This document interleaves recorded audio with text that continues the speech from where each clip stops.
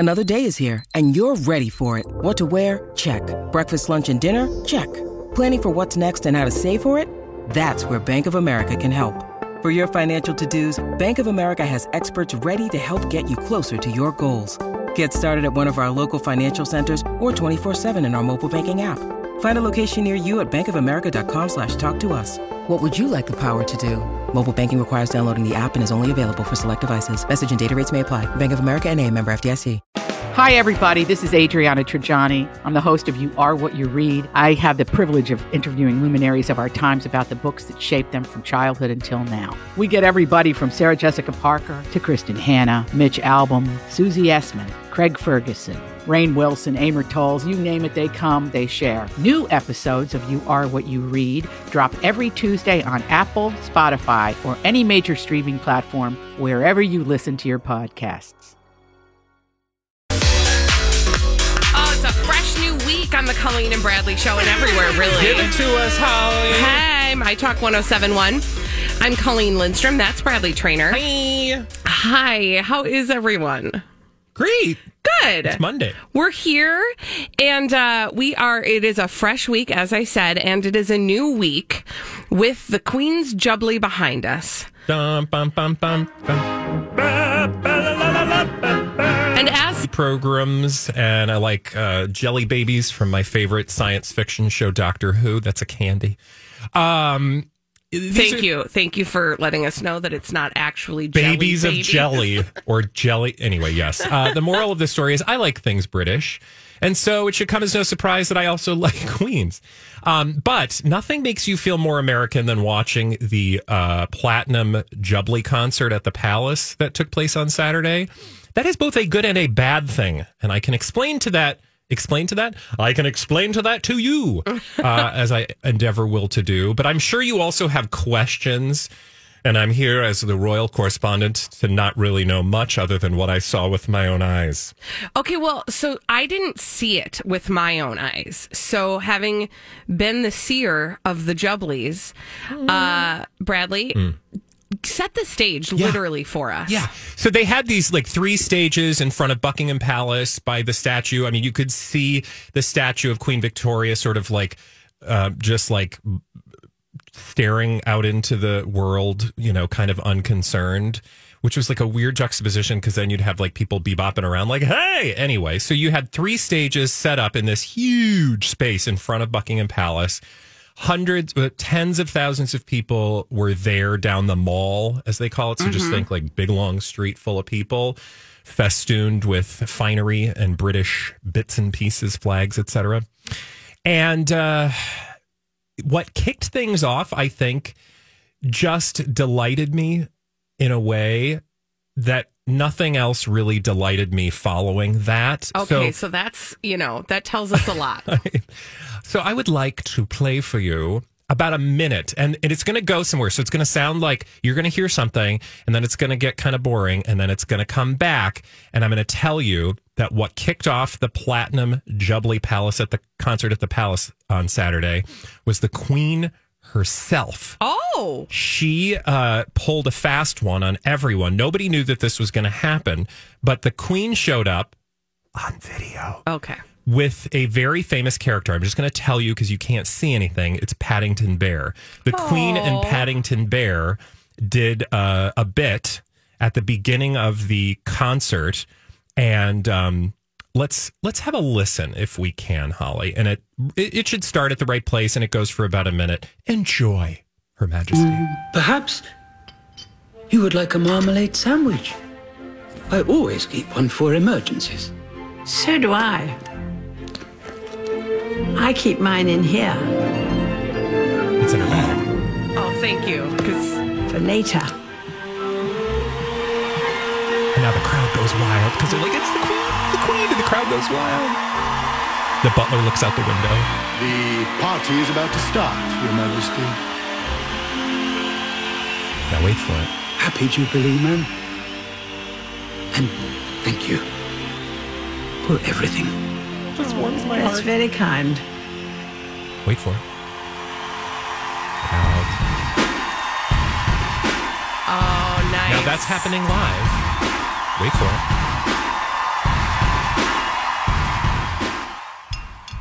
Oh, they cut the audio at the best part. What you didn't hear.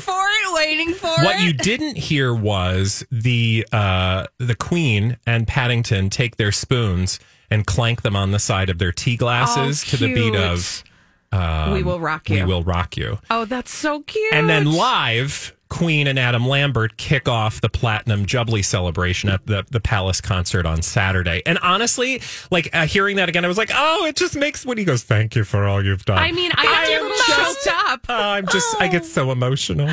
Anyway, that to me was the most emotional part of the evening. Other people probably had their favorites. I will tell you though, I started this conversation telling you that nothing made me feel more American than watching this concert because it was a weird psychedelic mix-up of random British groups, some of which obvious, right? Like Queen, you understand, right? Sure, that makes sense. And Rod Stewart and some newer acts that I didn't even know that were great, all great music, right?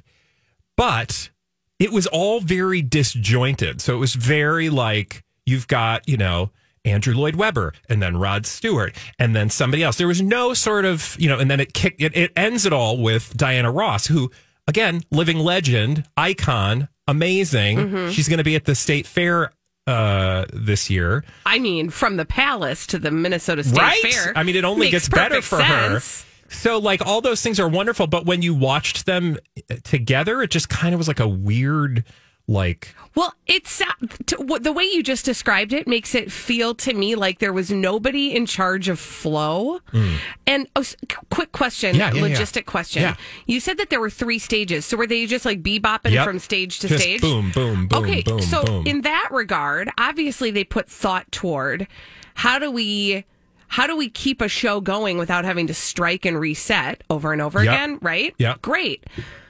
But for example, when you go to a wedding, a wedding DJ knows that the way we just needed a good wedding DJ for the party at the Palace. True, because you roll in slow. You roll in, you bring in the oldies first, right? Because the older crowd is probably going to be there right at the beginning, but then they're going to peace out at some point, and then you ramp it up. Yeah. Right? You go from slow to party. You throw in a couple things that might be a little bit... Was this your wedding? Is that what you're telling us? No, Yes. Okay. But really, truly, if you talk to a wedding DJ, they'll tell you that they have an actual method to how they plot out the music, and maybe they throw in a couple pearl clutching moments early on to move the oldsters along, but clearly there wasn't thought toward how does the music flow into each other. Yeah, what a bizarre concert. Yeah, to me, it was there's a lack of or there was an element of storytelling that was missing from the party at the Palace. Now, look, they were probably the woman has survived the throne for 70 years. We don't care about your need for a story right now. That is enough. I'm fine with that, right? But just as a person who watches things for a living, we like to give our opinions and judge accordingly. The thing that I found most reflective of my opinion was that there was this montage where they had dancers and some DJ spun not covers, but they would actually spit so they started with the Beatles, right? And they kind of did this progression through the decades of British music, mixed together like a montage. Yeah. And when the 90s showed up, who do you think was there? The Spice Girls. The Spice Girls. Obviously. Exactly. So, and that I got really I got the tingles because you could feel, because there's a story, you identify, you're in it, you're doing it. Whereas you have just here's a performer and then quick look over to this side of the stage, there's another performer, and then quick look over here. There wasn't that thread of a story. So that to me just indicated I think there was perhaps maybe not as much thought, which is weird because I thought, don't you think for the Queen's let's say the institution. Oh, go ahead. No, I'm sorry. Just really quickly, the Queen's, the institution of the presidency of the United States. If we were honoring that as an institution, right? Don't you think we would be able to pull together I don't know, the actual Spice Girls, whatever the equivalent would be over here, right? Whereas they were just playing clips of the Spice Girls. Yeah. Well, and here's the other thing about it is, this is the thing that I keep thinking. This concert wasn't for the Queen, meaning it wasn't she was sitting front row jamming out to Elton John. Yeah. Although, really quickly, Prince Charles, just to let you know, like, he was like, hey guys, she's at Windsor Palace, which is like 20 miles away. If you scream real loud, my mommy can hear you. Oh, okay. And everyone was like, no, I don't think she can. Yeah. Also, she's probably in bed. It's 20 miles away. Okay, go on. Anyway, but, this wasn't for the Queen. This was for the people to celebrate the Queen. Yes. And keeping that in mind, you'd think that maybe they would have, to your point, thought of a way to draw a thread through that tells more of a story, that brings you on a journey. But maybe they just televised a weird concert. I think they did, because I will tell you, televising weird stuff was kind of the theme for the week. Like, as an American, again, who, lover of some things British, from afar, from a distance, right? Like, everything we watched, you didn't see the beacon lighting, did you?